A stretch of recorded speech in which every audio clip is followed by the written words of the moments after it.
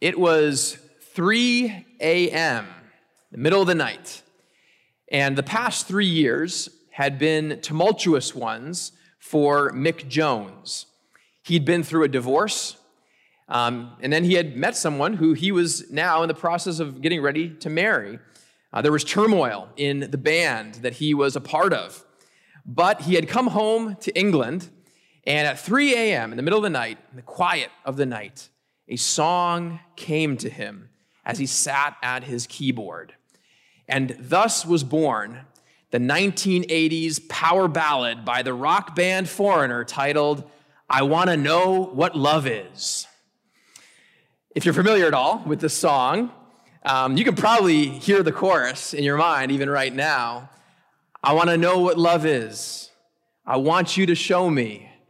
I want to feel what love is. I know you can show me. I was tempted to sing it myself, but I decided not to. So you can go Google it, YouTube it, whatever, if you're not familiar with the song.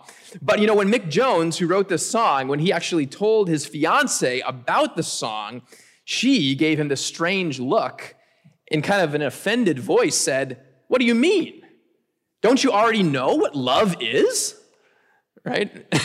He's getting ready to marry her and wondering, why, what are you saying? You want to know what love is? Well, this fall, we've been going through a sermon series called 1 John, a letter of love.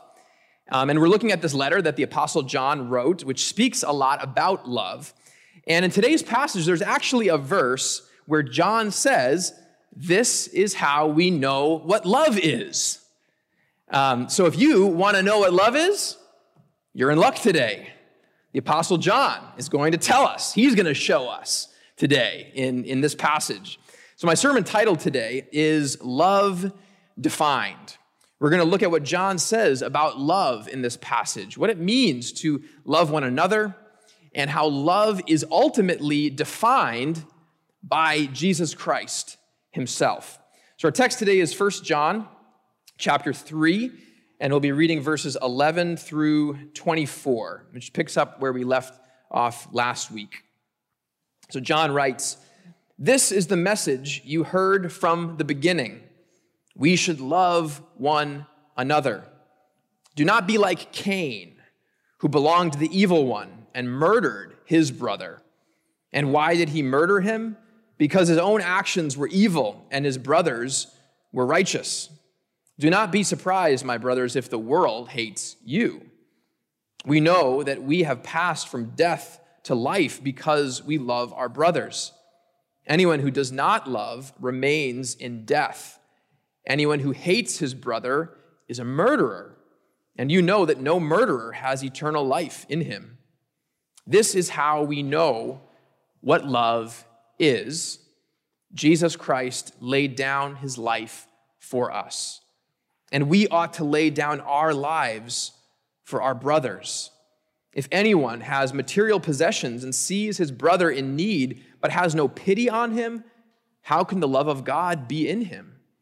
Dear children, let us not love with words or tongue, but with actions and in truth. This then is how we know that we belong to the truth, and how we set our hearts at rest in his presence whenever our hearts condemn us. For God is greater than our hearts, and he knows everything.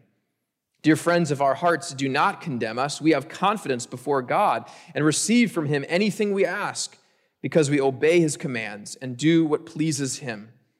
And this is his command, to believe in the name of his Son, Jesus Christ, and to love one another as he commanded us. Those who obey his commands live in him, and he in them. And this is how we know that he lives in us. We know it by the Spirit he gave us." Let's pray. Lord, open our ears and our hearts to your word today as you teach us what love really is, as you define it. You help define it through your word and through Jesus himself, God. And so we pray that you would teach us, Lord, and that we would not just hear these things and learn it intellectually, but that it would change our hearts so that we would love in the way that this passage is talking about. And so shape us and mold us, change us today, Lord. In Jesus' name, Amen. This passage begins with a clear statement in the first verse, verse 11, where John writes, "This is the message you heard from the beginning. We should love one another." Pretty simple, right? We should love one another. As I mentioned a couple weeks ago, Jesus actually gave this very command to his disciples the night before he was crucified. He told them in John 13:34, "A new command I give you, love one another. As I have loved you, so you must love one another." Now, when John and Jesus both talk about this command to love one another, their focus in the one another sense, and later on he talks about brothers, is that he's talking specifically about the love that Christians should have for one another, that brothers and sisters in Christ should love one another, love within the fellowship of believers. Later in this passage, John talks about loving our brothers. And so he's not talking literally about your biological brothers, although that's included in that term, but brothers and sisters in Christ. Now, the Bible, of course, talks even broader than that about loving our neighbor. And our neighbor is referring to anybody, right? Anybody that we may run into. It could include anyone, not just fellow believers. In fact, Jesus even says, love your enemies. So not just love people in the body, but even love people who are your enemies. But in this passage, John's focus is on the love that should exist between fellow believers in Christ, that we should at least see that happening within the church, among believers. So as we think about this command to love one another, I want to focus on three things that we see in this passage. And so the first thing I want to look at is a failure to love. The first thing that John talks about in this passage is a failure to love. Right after telling his readers that they should love one another, John gives an example from the Old Testament of a failure to love. And he gives the example of Cain and Abel.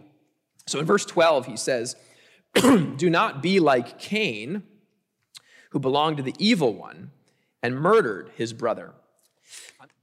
So in verse 12, he says, "Do not be like Cain, who belonged to the evil one and murdered his brother." Now this story that John is referring to here of Cain and his brother Abel, it goes way back to the very beginning of the Bible, the very first book of the Bible, Genesis chapter 4. Cain and Abel were the first two sons of Adam and Eve. So they were literally the very first brothers. And the older brother, Cain, he worked the soil, while Abel tended the flocks. And so each brother brought an offering to God. We read about in Genesis 4. Cain brought some of the fruit of the soil, and then Abel brought some of the fattest portions from the firstborn of his flock. And the text tells us that God looked with favor on Abel's offering, but he did not look with favor on Cain's offering. Now, the text doesn't explain exactly why that was, the exact reason, but as you look at the way that the story is told, the most likely explanation is that God favored Abel's offering because Abel gave his very best to God. He gave out of the first fruits of the flock, the very fattest portions, while Cain apparently did not give the best to God. And so when God favored Abel's offering, this made Cain angry. Cain was furious that God would favor his younger brother's offering and not his. And so God comes to Cain, and we read in Genesis 4, he says to him, "Why are you angry? Why is your face downcast? If you do what is right, will you not be accepted? But if you do not do what is right, sin is crouching at your door. It desires to have you, but you must master it." So God sees that Cain is at a crossroads. He's at this moment of decision. Is he going to give in to sin? He says, sin is crouching at your door. It wants to have you. It's desiring to have you. So is Cain going to give in to that sin? Or is he going to turn to God in repentance and ask for help to resist that pull towards sin? Well, sadly, Cain gave in. He let that sin come right at him. And instead of loving his younger brother, Cain's anger and jealousy led him to murder his brother. Back in our text, John asks this question. He says, "And why did he murder him? Because his own actions were evil and his brothers were righteous." See, Abel's offering the best of his flock to God, that was righteous. It was an act of righteousness, an act of doing what was right, giving of his best to God. And Cain was angry that God approved of Abel's righteous action. And so instead of repenting of his own action of not giving his best to God, instead what he did was he continued further down the road of evil and sin, and he let jealousy take root in his heart, and that jealousy led to anger and led to hate, and finally his hate found its ultimate expression in murder, in killing his own brother. Now, it can be very easy to look at this example of Cain and Abel and think, I've never murdered anyone, and I don't have any plans to murder anyone, so I think I'm okay. John's warning here. All right, I'm not going to be like Cain. I'm not going to kill anybody, God, no problem. But in verse 15 of our text, John says this. He says, anyone who hates his brother is a murderer. Murder has its origin in hate. And the ultimate extension of hate into action, its ultimate result is going to be murder. And Jesus actually says something very similar in the Sermon on the Mount in Matthew chapter 5, verse 22. After stating the command, do not murder, Jesus says this. He says, but I tell you that anyone who is angry with his brother will be subject to judgment. So anger or hatred toward a brother or sister in Christ is, in God's eyes, committing murder against them in your heart. Now, I wish I could say that this is not a problem among Christians. I wish I could say, I don't have to say this to any of us, because of course, we're never going to feel anger or hatred against one another. But the sad reality is that particularly in the last couple of years, I have seen so much division and anger and even hatred between Christians, between believers in Christ. Just in the last 2 weeks, I heard about someone who had basically cut off all contact with his 2 adult siblings. And all of these siblings identify themselves as Christians, but here they are, basically saying, I don't want anything to do with you, with each other. I heard from another person who was feeling just incredibly discouraged by the disunity and animosity among a group of Christian leaders that they worked with, and just feeling discouraged, but to see this animosity, this disunity. I heard from someone else who felt so hurt by a fellow believer that they wanted this other person's plans to just fail miserably because they had been so hurt by them. Now, none of these people are a part of our congregation, by the way, so don't look around and try to figure out who I'm talking about, okay? It's not anyone here. The truth is, though, that we live in a culture that encourages anger and outrage and self-righteousness and being quick to criticize and condemn, and rarely giving people the benefit of the doubt, rarely trying to put the best reflection or interpretation on someone's actions. In our scripture reading that Barry read earlier from James 1, we read there, everyone should be quick to listen, slow to speak, and slow to become angry, for man's anger does not bring about the righteous life that God desires. But if you spend any time on social media or listening to cable news, you see the exact opposite of that verse, don't you? You see people being slow to listen, quick to speak, and quick to become angry. And if we're honest, we can be just as guilty of that in our own lives as well. When we start getting into it with someone else, it's hard to listen. It's easy to speak. It's easy to become angry and spit back forth at them. So John, in this first part of the passage, he gives this warning about a failure to love. And after he gives us this warning about what love does not look like, this failure to love, then he moves on next to describe something else. He describes what love looks like in the next section. And the bad example he gives is Cain. Well, the good example that he gives of what love looks like is none other than Jesus Christ himself. In verse 16, it reads, "This is how we know what love is. Jesus Christ laid down his life for us, and we ought to lay down our lives for our brothers." So you want to know what love is? Look at Jesus.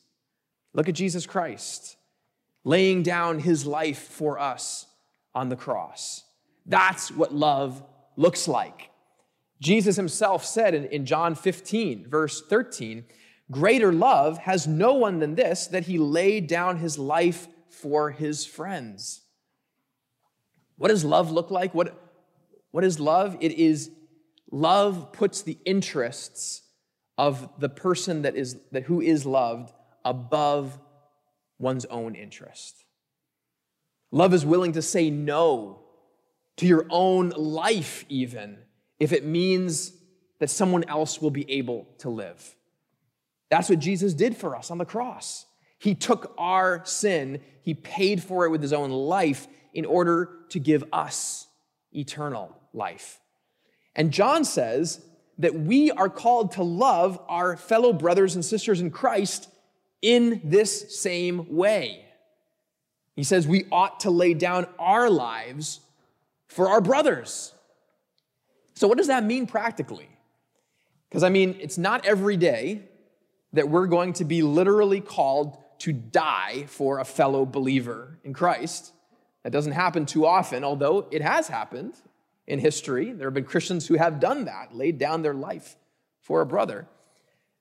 But in the very next verse, John gives a very practical example of what this might look like. So he helps us out here, right? He says this in the next verse: "If anyone has material possessions and sees his brother in need, but has no pity on him, how can the love of God be in him?" So what John is saying here is that if you see a brother or sister in Christ who's in need in some way, and you have the ability to help them, then love means laying down your own comfort, your own time, your own resources, and choosing to give of those things to that brother or sister in need. I was reading an article this past week about a group of women who are in their 20s, who had developed a deep concern about the plight of thousands of street children living in a major city in a Latin American country. And so as a group, this group of women decided to move to this city and begin walking the streets and ministering to these kids and young adults as they came across them. And so I want to just read a little bit, a selection from this article. The article reads, kind of describing what these women did as they moved to this city. It says, they feed them, they clothe them, they take them to doctors when they're sick or injured, and help many of them dealing with chemical addiction get into or return to treatment centers. They walk with young pregnant girls through the frightening journey of childbirth and beyond. They play Uno with kids in the parks and celebrate their birthdays with cakes and parties, something many of these kids have never experienced before. And as the Lord gives them opportunity, they share Jesus with them, pray with them, study the Bible with them, and connect them with good churches. And as a result, an increasing number are coming to faith in Christ and getting baptized. Now, an interesting thing happened. Government officials in that area began to take notice of what was happening with these kids and these women.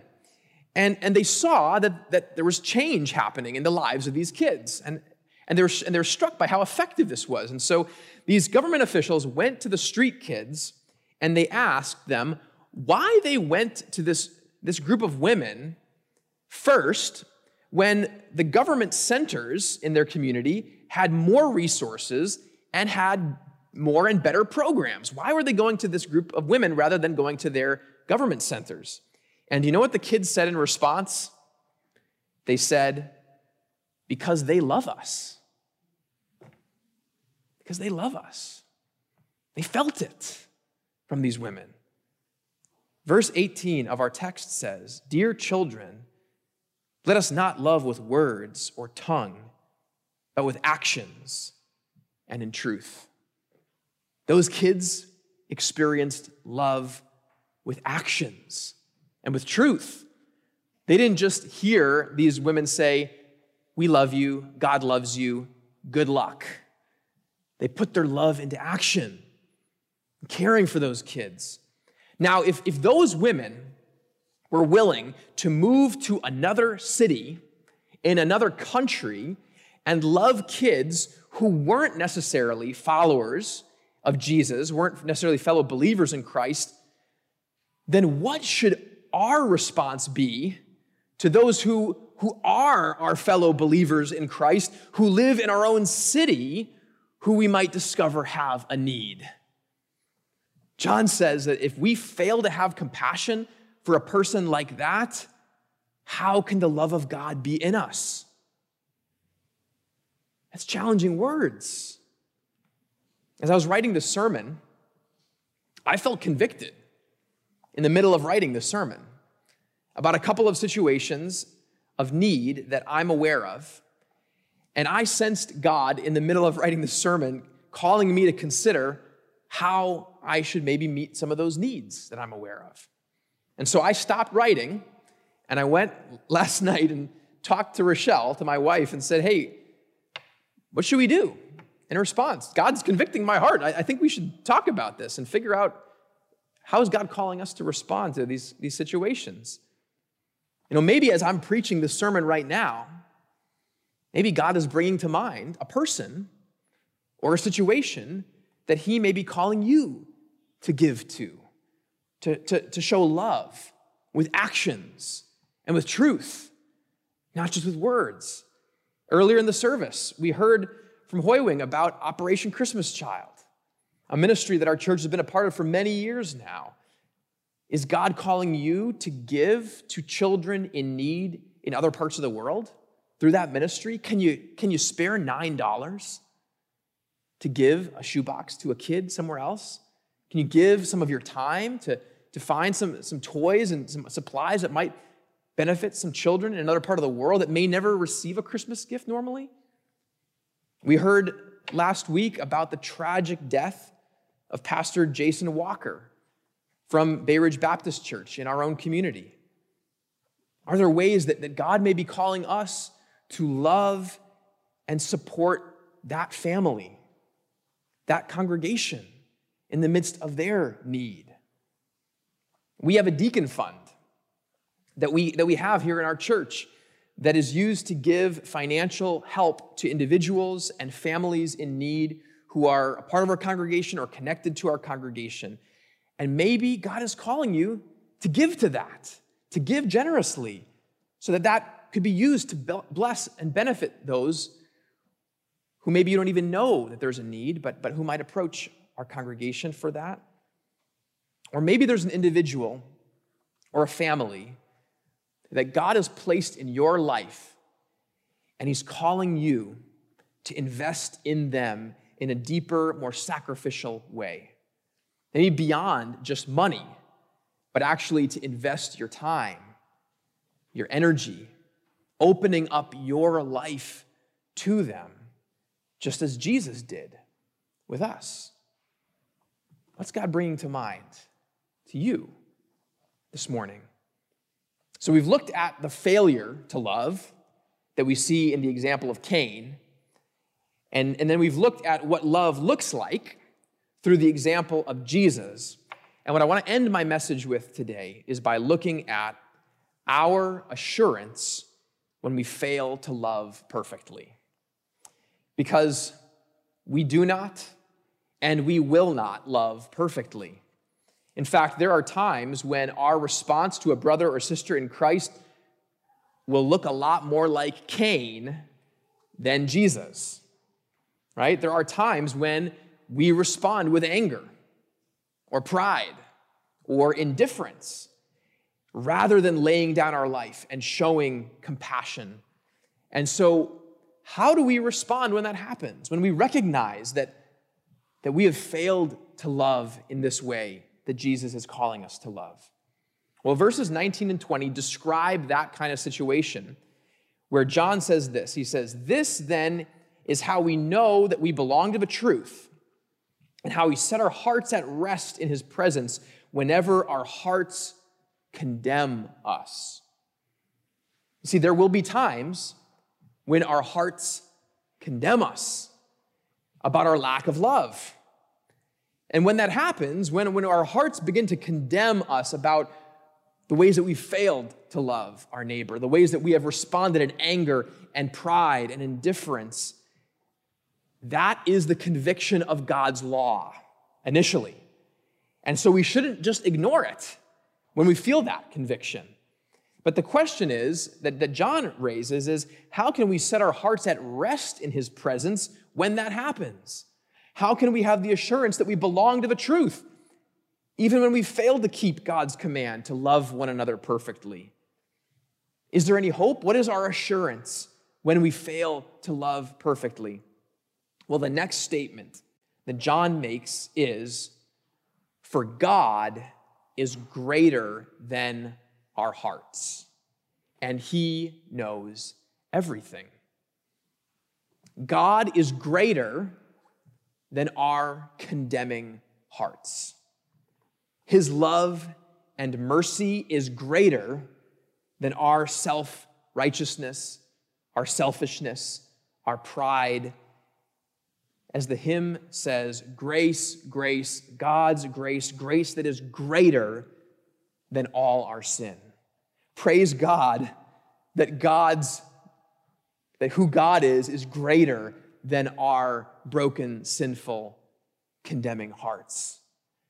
And he knows everything, it says here too.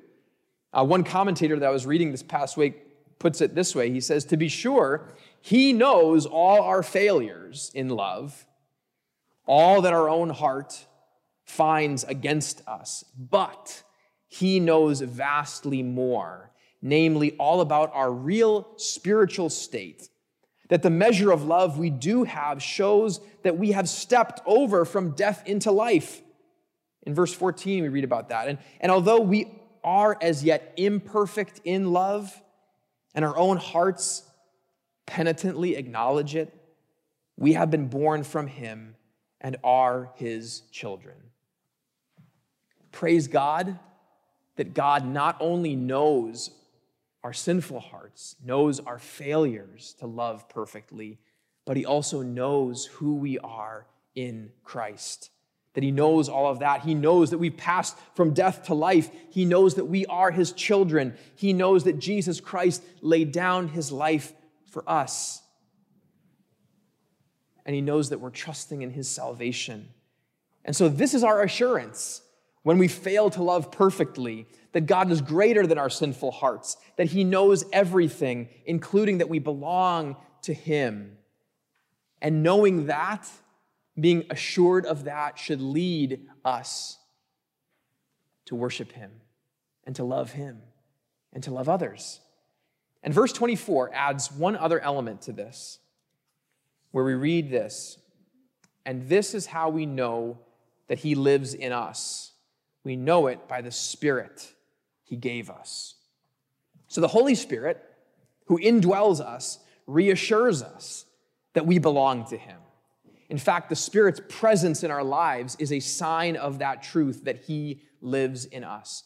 So, brothers and sisters, when you fail to love perfectly, when you sense the Holy Spirit convicting you of that, convicting that you haven't been loving that person, you've been responding in anger, that you haven't been loving that person in need, and you hear this call to love more fully, guess what? That's a sign that you have the Spirit of God living within you. And he's convicting you. He's calling you. It's a sign that we are children of God. And so rest in that assurance and then follow the Spirit's leading. Follow him as he leads you to confess your sin and your failure to follow God fully. Follow him as he reassures you of God's forgiveness. And then follow him as he leads you to love others as Jesus has loved you.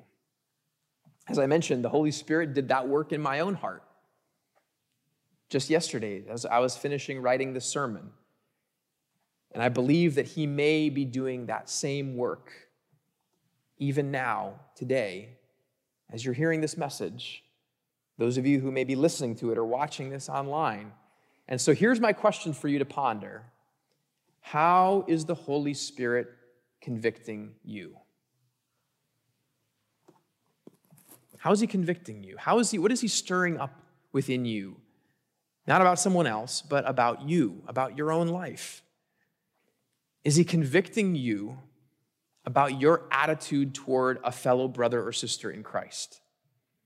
Is he warning you, like he warned Cain, sin is crouching at your door. It desires to have you, but you must master it. Don't let sin master you. Have you been quick to anger with someone recently? If the Spirit is convicting you, confess that to God. Bring it to him. Ask him to cleanse you.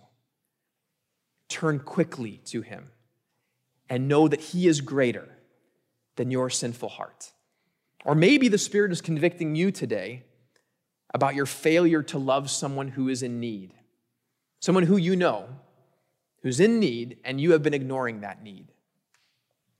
Have you been ignoring someone who God has placed in your life who he is wanting you to help in some way? Is he opening your eyes to the fact that you really don't want to lay down your life for someone? If the Spirit is convicting you, confess it to the Lord. Ask him to cleanse you of your resistance to love like Jesus loves. And again, know that he is greater than your sinful heart. His forgiveness is greater. His mercy is greater. We will never love perfectly like Jesus does. But praise God that Jesus does love us perfectly. He loves us perfectly. He forgives us perfectly. And so hear verse 16 of our text again. This is how we know what love is. Jesus Christ laid down his life for us. He laid down his life for you to save you from your failure to love perfectly. And what is our response to that good news? Verse 23 says, and this is his command, to believe in the name of his Son, Jesus Christ, and to love one another as he commanded us. So brothers and sisters, let us believe in the name of Jesus Christ, trusting in his perfect love for us, and then let us love one another, just as Jesus Christ loved us first. Let's pray. Lord, we confess that we do not always love in the way that you have loved us. That often, Lord, our hearts toward one another are filled with anger, with bitterness, with a lack of forgiveness. Forgive us, Lord, for the ways that we follow in the pattern of Cain more than in the pattern of Jesus. And forgive us, Lord, for moments where we see a brother or sister in need and we turn our back on them. We ignore them. We wish them well, but we're not willing to get into the messiness of actually seeking how we could actually love them with action and in truth.